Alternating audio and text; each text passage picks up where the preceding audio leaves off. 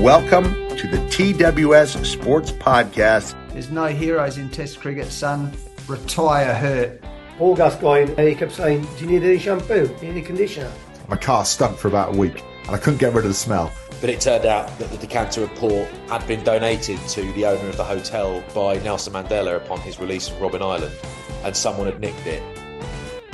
Hello, my name is Simon Lazenby and I'm a presenter on Sky Sports. You may have seen me present sports such as the F1, international rugby, England cricket and golf from around the world. However, I wanted to come and give you some information about the TWS Sports Podcast. The TWS Sports Podcast is the only podcast in the UK which is hosted by autistic students who interview some of the biggest names in sport. Each week, they speak to a different sports person and delve deep into their lives, talking about the highs and the lows of their career and what makes them a top athlete in their sport. The TWS Sports Podcast were voted the best sports podcast in the world that promotes social equality. They picked up that honour at the 2021 Sports Podcast Awards. So if you're a sports fan and want to hear these great stories with questions from some amazing young people who promote autism, then the TWS Sports Podcast is the podcast for you.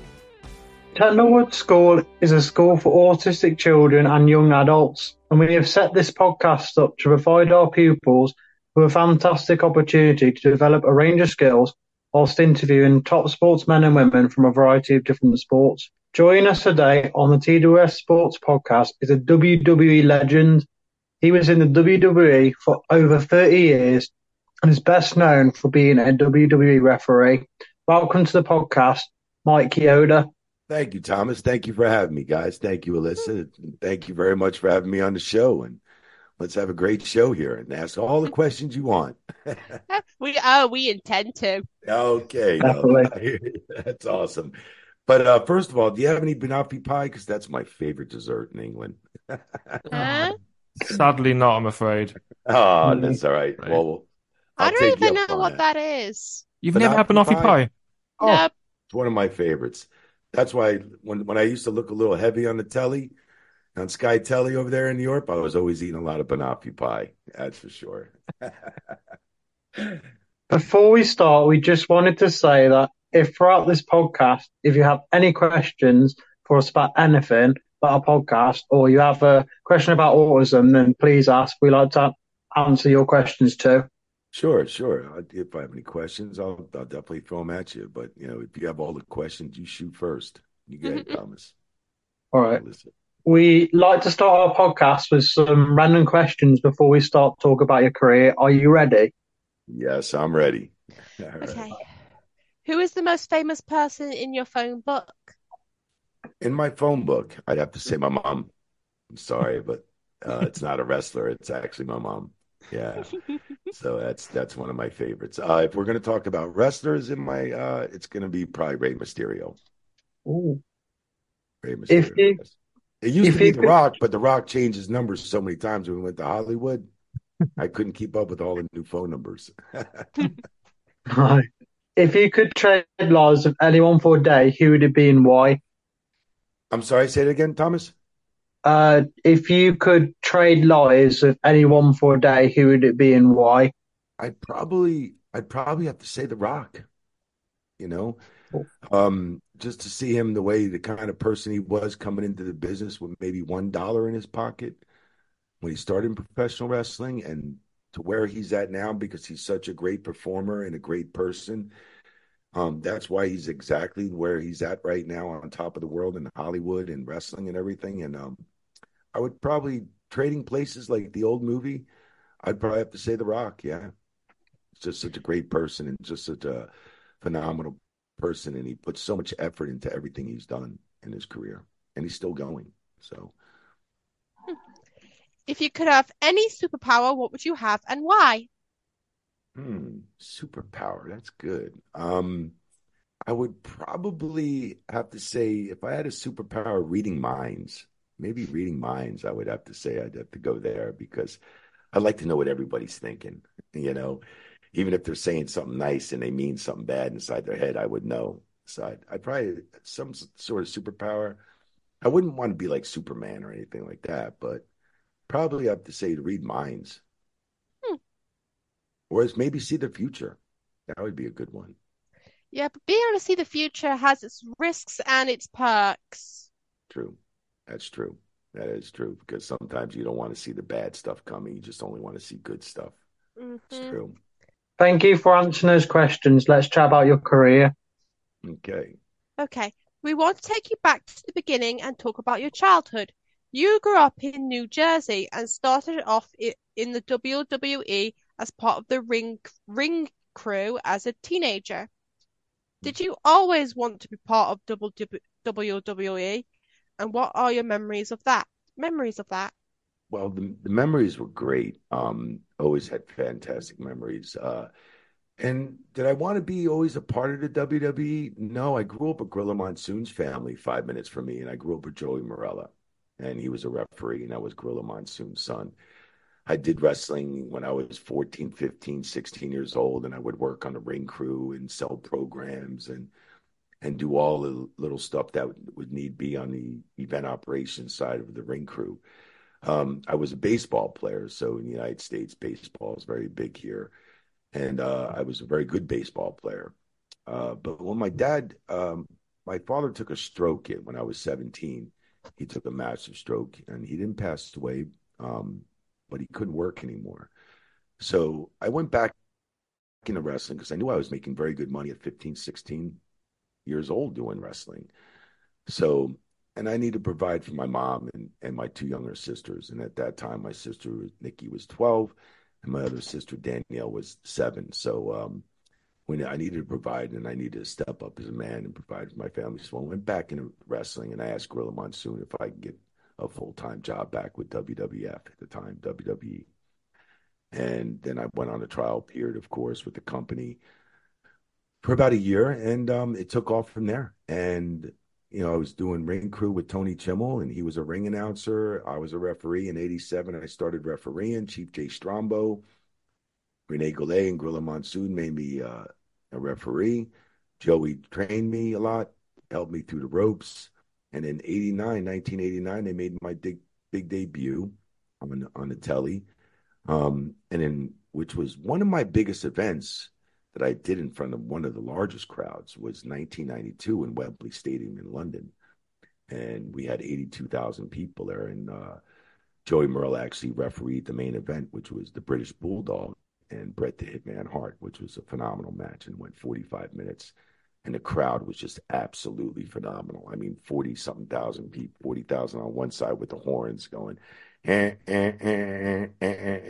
Bulldog. And then the other 40,000 were going, Hitman.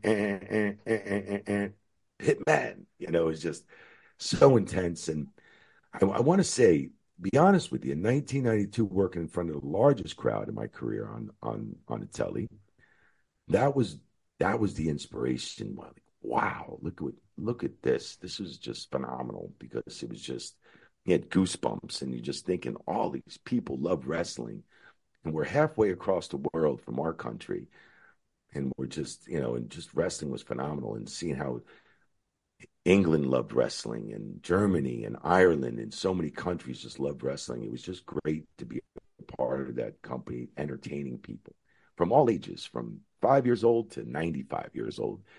He would entertain. So, and that's when I really, really got the inspiration of refereeing in front of big crowds like that. The Brooklyn Brawler against Barry Horowitz Yes. was the first match you ever refereed. What are your memories of that match?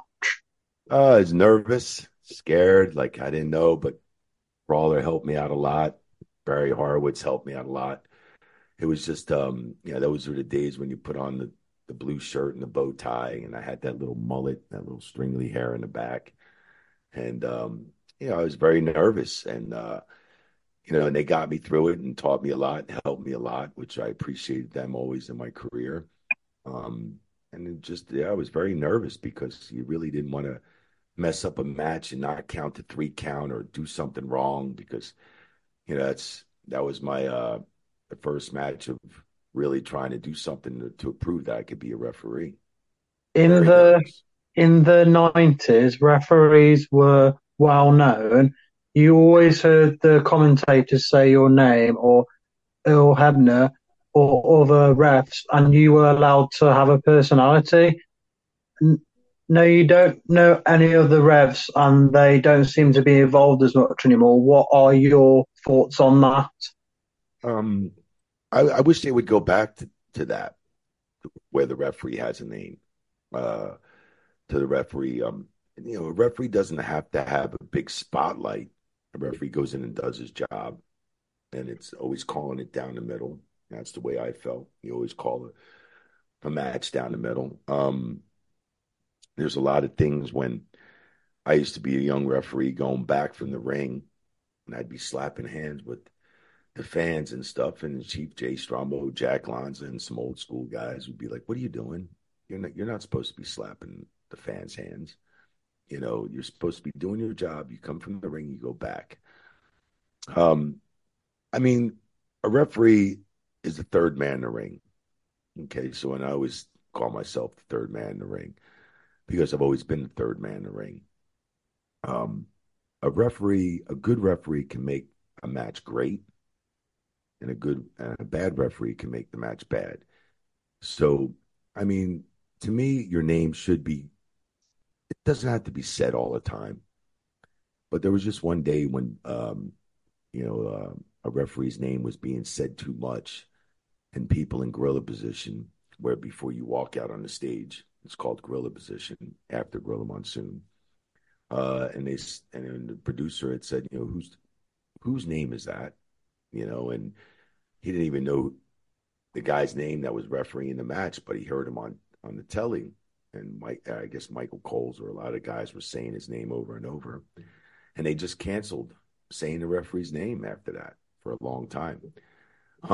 Which I wasn't too worried about that because my name was already established, for many, many years at that point. But they're back, and I see it coming back slowly. But they are mentioning the referees' names and stuff, and they're doing many more things for the referees. They're putting them on video games. They're doing a little bit more stuff for the referees, which I think is fair. So it's progressively, slowly progressing in the way for the referees' names getting out there. They're more recognized and everything. But a referee should not be in business for himself. A referee should be calling it down the middle, straight down, and don't oversell so much stuff as a referee. How much do the wrestlers in the ring rely on the referees to help them? I would say a lot. There's communication. There's a lot of communication between the referees. Some people think that the referee goes in there and just counts to 3, counts to 2, and does this, does that. A referee has so much to do in the ring. A referee has to give cues, time cues, when you're going into commercial break, when you're coming back at a commercial break. A referee has to make sure concussion protocols and the talent's okay. If somebody gets hurt, they got to know whether that talent can finish. So some people go into concussion protocols and their eyes are blurry and they still want to continue the match. Well, the referee has to make a decision whether to stop the match, just pause the match and let the doctor check on him. Or when a wrestler gets cut and he's bleeding, you have to stop the match, let them hopefully stitch him up or glue it together, glue the cut together. A referee has so much to do. There's wrestlers that always call on the referees to give spots. So a wrestler will say something to the referee, and then that referee has to translate it and give it to the other wrestler and talk to him. So that's a referee is the communication of the match. And there's so much that a referee and talent should work together with each other, because if you're not on the same page, your match can get completely screwed up. But there's a lot for a referee you have to do. You have to hold titles up. You have to do this, the time cues. And the most important part is when you go off the air at 11 o'clock at night, say like from Raw's, goes on from 8 to 11, the referee has to hit those cues for that match to go off for showtime by the end of 11:05. If you go past that time, it costs the company thousands and thousands of dollars. How important is a referee during a match? How much do the wrestlers rely on you? Hulk Hogan said recently in an interview that during his WrestleMania 18 match with The Rock, that you told him that the NWO were coming out at the end to attack him, which wasn't planned. Can you talk to us about that? And can you think of any times where you have to pass messages on to the wrestlers? Yeah, I totally remember that. And yeah, I mean, they wanted to see that was the most unbelievable match because that match, there was always complications during the day and conversations whether that match should be on last. Now, that match was third to last. And I remember Chris Jericho running around all day going, that match should be last. Hulk Hogan and The Rock should be the last match, you know. Um, they weren't too sure how the crowd was going to react to this iconic match. Like here's an icon, another icon of wrestling, and of course you have Hulk Hogan that's been in there for many years and coming off with NWO, coming back to WWE, and The Rock, and you know at this point you got to remember when Andre let Hulk Hogan beat him. Andre passed the torch to Hulk Hogan. And then at that time in 2002, this torch was going to get passed on to The Rock. And so we were very skeptical how the crowd was going to react to everything. But boy, did they react like it was unbelievable. It was, and here's a crowd shot. I don't know if you can see it, but 68,000 people. Now, 68,000 people. There wasn't 82,000 people like there was in London, Wembley, or 90,000 here. 68,000 people made it sound like there was 200,000 people in there. They were so crazy when Hulk Hogan came out right off the beginning. I mean, it was just so easy to cry. I had chills and goosebumps. It was just, and at that time, I'm in the business 17 years at that time. And that was just, it was incredible. I've never heard a reaction from a crowd in 17 years like I did here, there in Hogan in Toronto Skydome. So a referee has a lot to do with everything. And they decided that at the end of the match that because of that, they wanted to turn Hulk Hogan more of a baby face and back into his yellow trunks and to his old Hulkamania stuff. So at that point, that's why they brought NWO down there to turn back on Hulk Hogan so he can go into his other character, back to his old character. The Rock v Hulk Hogan is probably the greatest match of all time between the two most famous people in WWE. What was it like working with those two and being in the ring with them? It was such a fantastic time. At that time, did I know 21 years ago, 22 years ago that was going to be like an iconic and legendary match? No. But I knew it myself that it was a fantastic match with working with The Rock when he came in and working with Hulk Hogan all those years. And that's one of the reasons why I actually have that shirt from 2002, the Sky Dome, signed by The Rock and Hogan, because I knew it was going to be something later on down the road. And and if it wasn't going to mean everything to everybody else, it meant a lot to me. So and I did get that shirt signed, and I didn't really do that too many times in my career, but that time I did. So that's why I have that shirt there, The Rock and Hogan signed. Alyssa, do you want to do, sorry, number 8? Number 8, Catcher. During your career, you took a lot of bumps from wrestlers. Is there one that stands out as the scariest or the biggest one you took? Yeah, there's quite a few bumps I've taken. I've got to say, I think one of the best bumps I like was with Shane McMahon when I was running down to the ring. I thought I was going to save the day and everything, but then he just comes and just tackles me almost into the steps, and I went flying like off my feet, like 3 feet up in the air, and just went flying almost into the steps. That was the great bump. The crowd went nuts. Shane was happy. I was happy. And there's quite a few bumps. One bump, actually, Ahmed Johnson, he tried to get me over the top rope, and he couldn't get me clear over the top, and I wound up hitting the end of the ring on the outskirts on the steel and all that stuff. And I was in the hospital for a couple of days. But I had a stinger, and I couldn't feel anything in my body for a little bit, but it came back to me. So, yeah, but those things happen. Things happen. I've seen some really bad things in wrestling happen, unfortunately. But I was okay. So, yeah. But there's a lot of broken noses, torn ligaments in my knee and shoulder, and rotator cuff and bicep tears and stuff. But that comes because wrestling is a very, very physical sport. Very physical sport. It is. Even though it's choreographed, it's a very, very physical sport. The wrestlers shouldn't attack the referees, should they? Well, that's why it's called disqualification. That's true. They shouldn't be putting their hands on the referees. That is correct. That is But they correct. do it anyways? What's wrong Yeah, with them? I know they get a little cuckoo in there. That's for They sure. clearly get hit in the head too many times. That's right. That could be it too. Yes. Yes, you're absolutely right, Alyssa. That's true. How many times in your career have you been counter free for a pinfall and then someone has pulled your leg and dragged you out of the ring and smashed you into the floor? Those look like they hurt. Yeah, sometimes they do. Sometimes they don't. Sometimes they do, though. Yeah, that's happened several times in my career. Yeah, one time when I got pulled out right before the end of my career, I got pulled out and I wound up hitting my shoulder on the ground. If you land wrong, but you can't help that. And it wasn't the wrestler's fault or anything. It was just I landed wrong, and I wound up tearing my bicep and rotator cuff and so forth. And that's where I went into surgery. So yeah, I mean, there's a lot of times you can get hurt. I've gotten pulled out by Pat Patterson and hit, and sometimes you get stiffed on a punch. It's called a potato.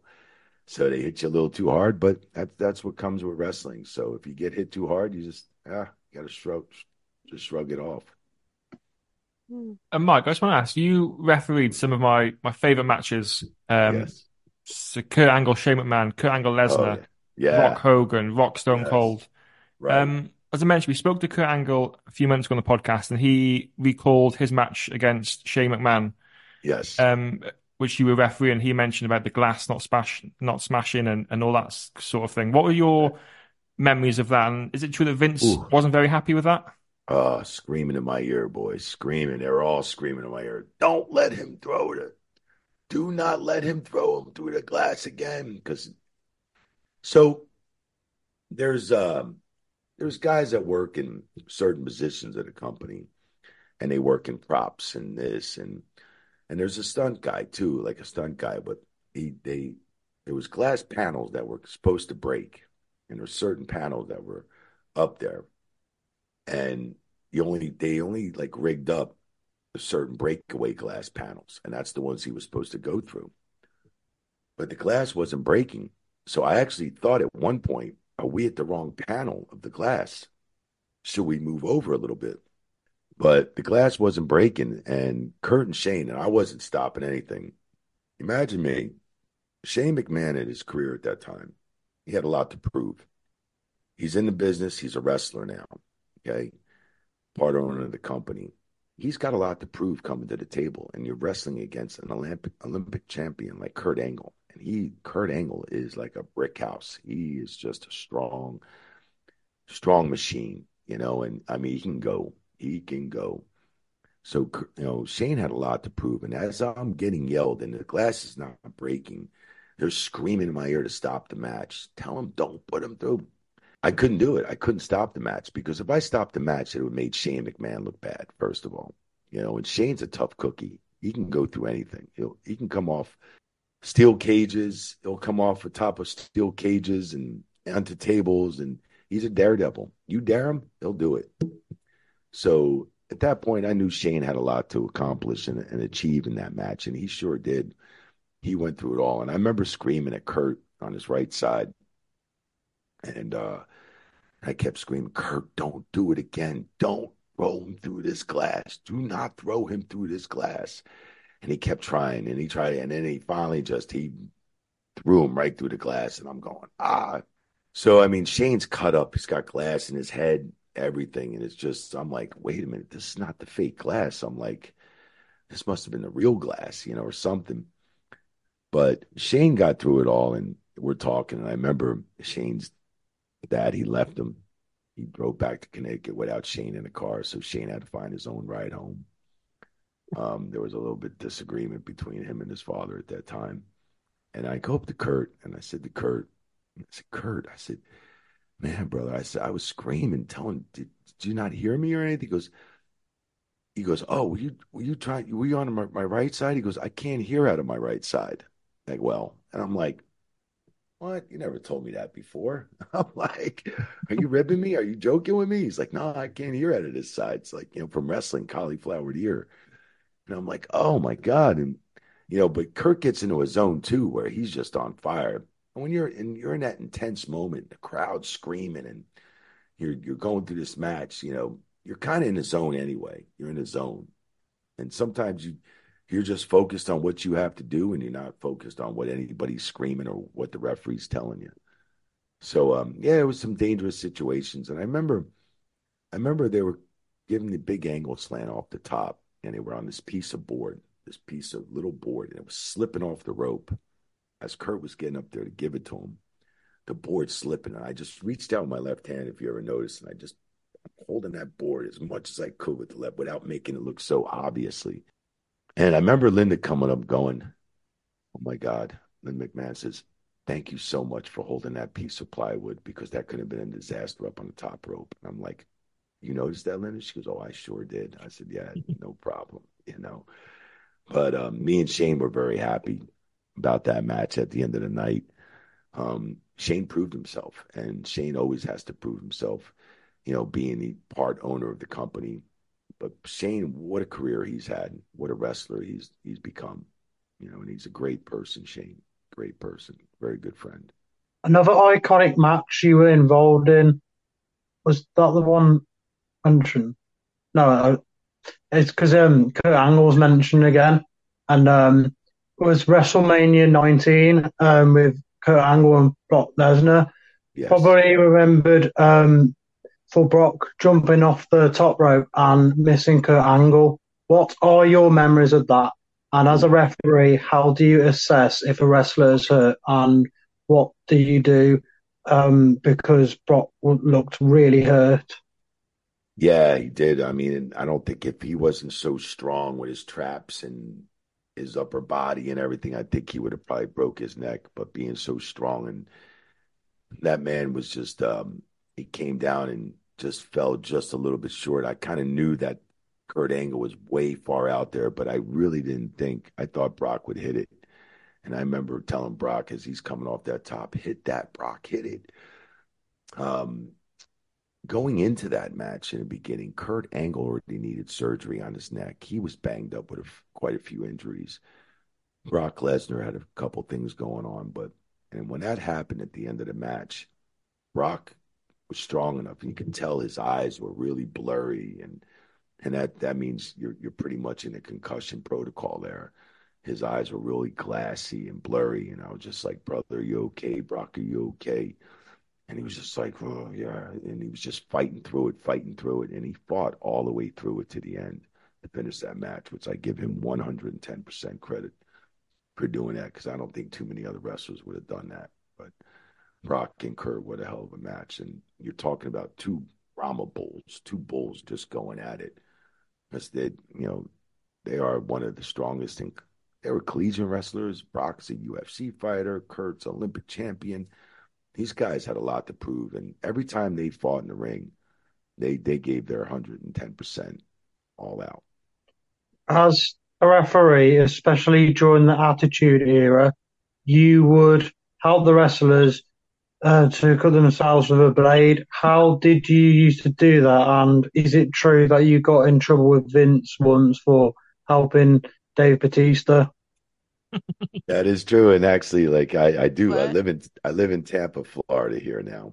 I've been here for 4 years, and actually, that show was in Tampa, Florida.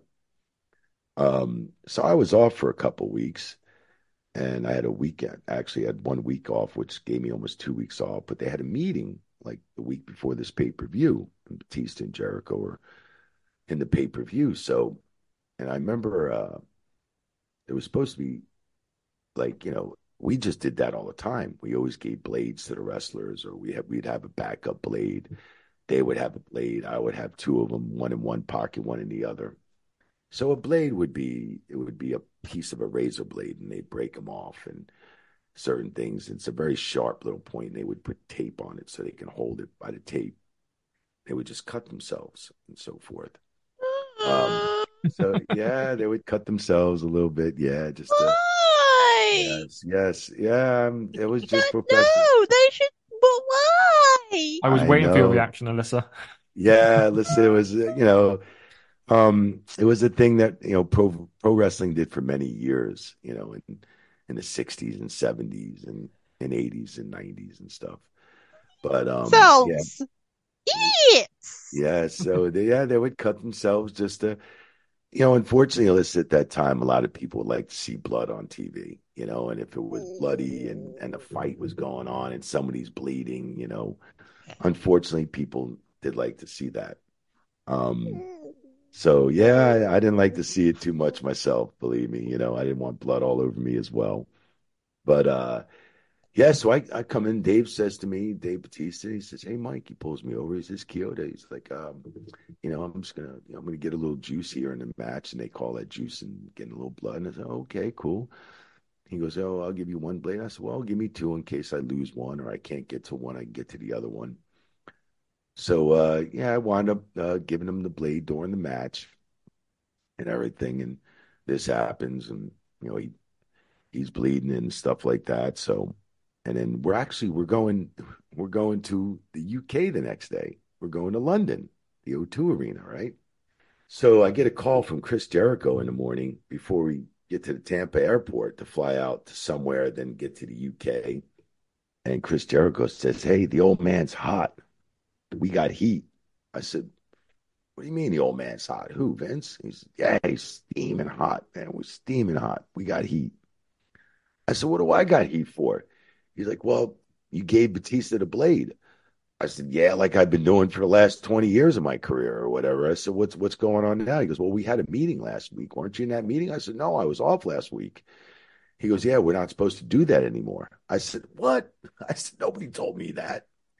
So we get to the O2. We fly to London. Then in the morning, we get to the O2 around, I guess, 11 or 12 noon, 11 in the morning. And so we have a meeting with Vince, and it's Jericho. Dean Malenko's in the meeting. He was the agent. And Chris Jericho, Dave Batista, myself, and Vince is hot. And so now with these new HD cameras they got and all this stuff, they show me and circle it and me passing the blade, which I used to be very discreet, and you wouldn't even know. You wouldn't even know I was doing that. So Vince is saying, "See, you gave him the blade." Now, at that time, when you're in a meeting with the big bosses and you kind of can't explain yourself and say, "Oh, this is why I didn't, this is why I wasn't at the meeting. I was off this week." You just got to take the ass whipping kind of at the meeting and the yelling and the screaming, and just take it. So there was fines given out. I personally wouldn't be able to do that. I would probably lash out right on back. Well, that's good. They That's want to yell at good. me, they better be ready to get yelled at back. All right, Alyssa, I like that. That's good. But at that time, I'm trying to keep my job too now, Alyssa. So, True. and so they start handing out fines, and I'm like, okay, well, I'm looking around, and all the wrestlers make way more money than the referee. So I'm thinking, man. So he starts off with like Dean Malenko $5,000, and this one 5,000, and he gives Jericho, I think, almost like a $50,000 fine or something. And he gave Dave Batista like $100,000 fine. And I'm like, oh my God. I'm like, well, at least my fine should only be like maybe $1,000. And he goes, "And Chioda, do you have anything to say for yourself?" And I'm like, "No, sir, not at all." He's like, $5,000. And I'm like, what? Oh How my did you God. pay for it? Well, I thought I was going to be working a whole tour for free. Right. So I'm thinking, wow, the next 14 days in Europe, I got to work for free. So Dave Batista came up to me, and he gave us all a check, and he wrote out the check for five. And I didn't want it. I told him, "Look, I live and die with you guys. So if I get fined, I'll pay it. I'll pay it. It's my own fault." Even though I didn't know, and they all knew I wasn't they found out I wasn't at the meeting when they were stopping all this. But here's the thing: if Dave wanted me to do it anyway, and I was at the meeting, I would have done it for Dave and the show anyway. I would have done it for him. You live with these guys on the road, you become a tight guys. Like, you become brothers, and you look out for each other. You take care of each other, and that's all you have on the road. So Batista wrote me out the check, and he was like, "You better take this." He was like, "I'm giving everybody a check and this and that." Dave Batista paid my fine, which is a very stand-up guy for doing that, and he paid everybody else's fine. He paid everybody's fine, and that's the kind of stand-up guy Dave Batista is. He's a very nice guy. Dave actually lives in here in Tampa too, as well.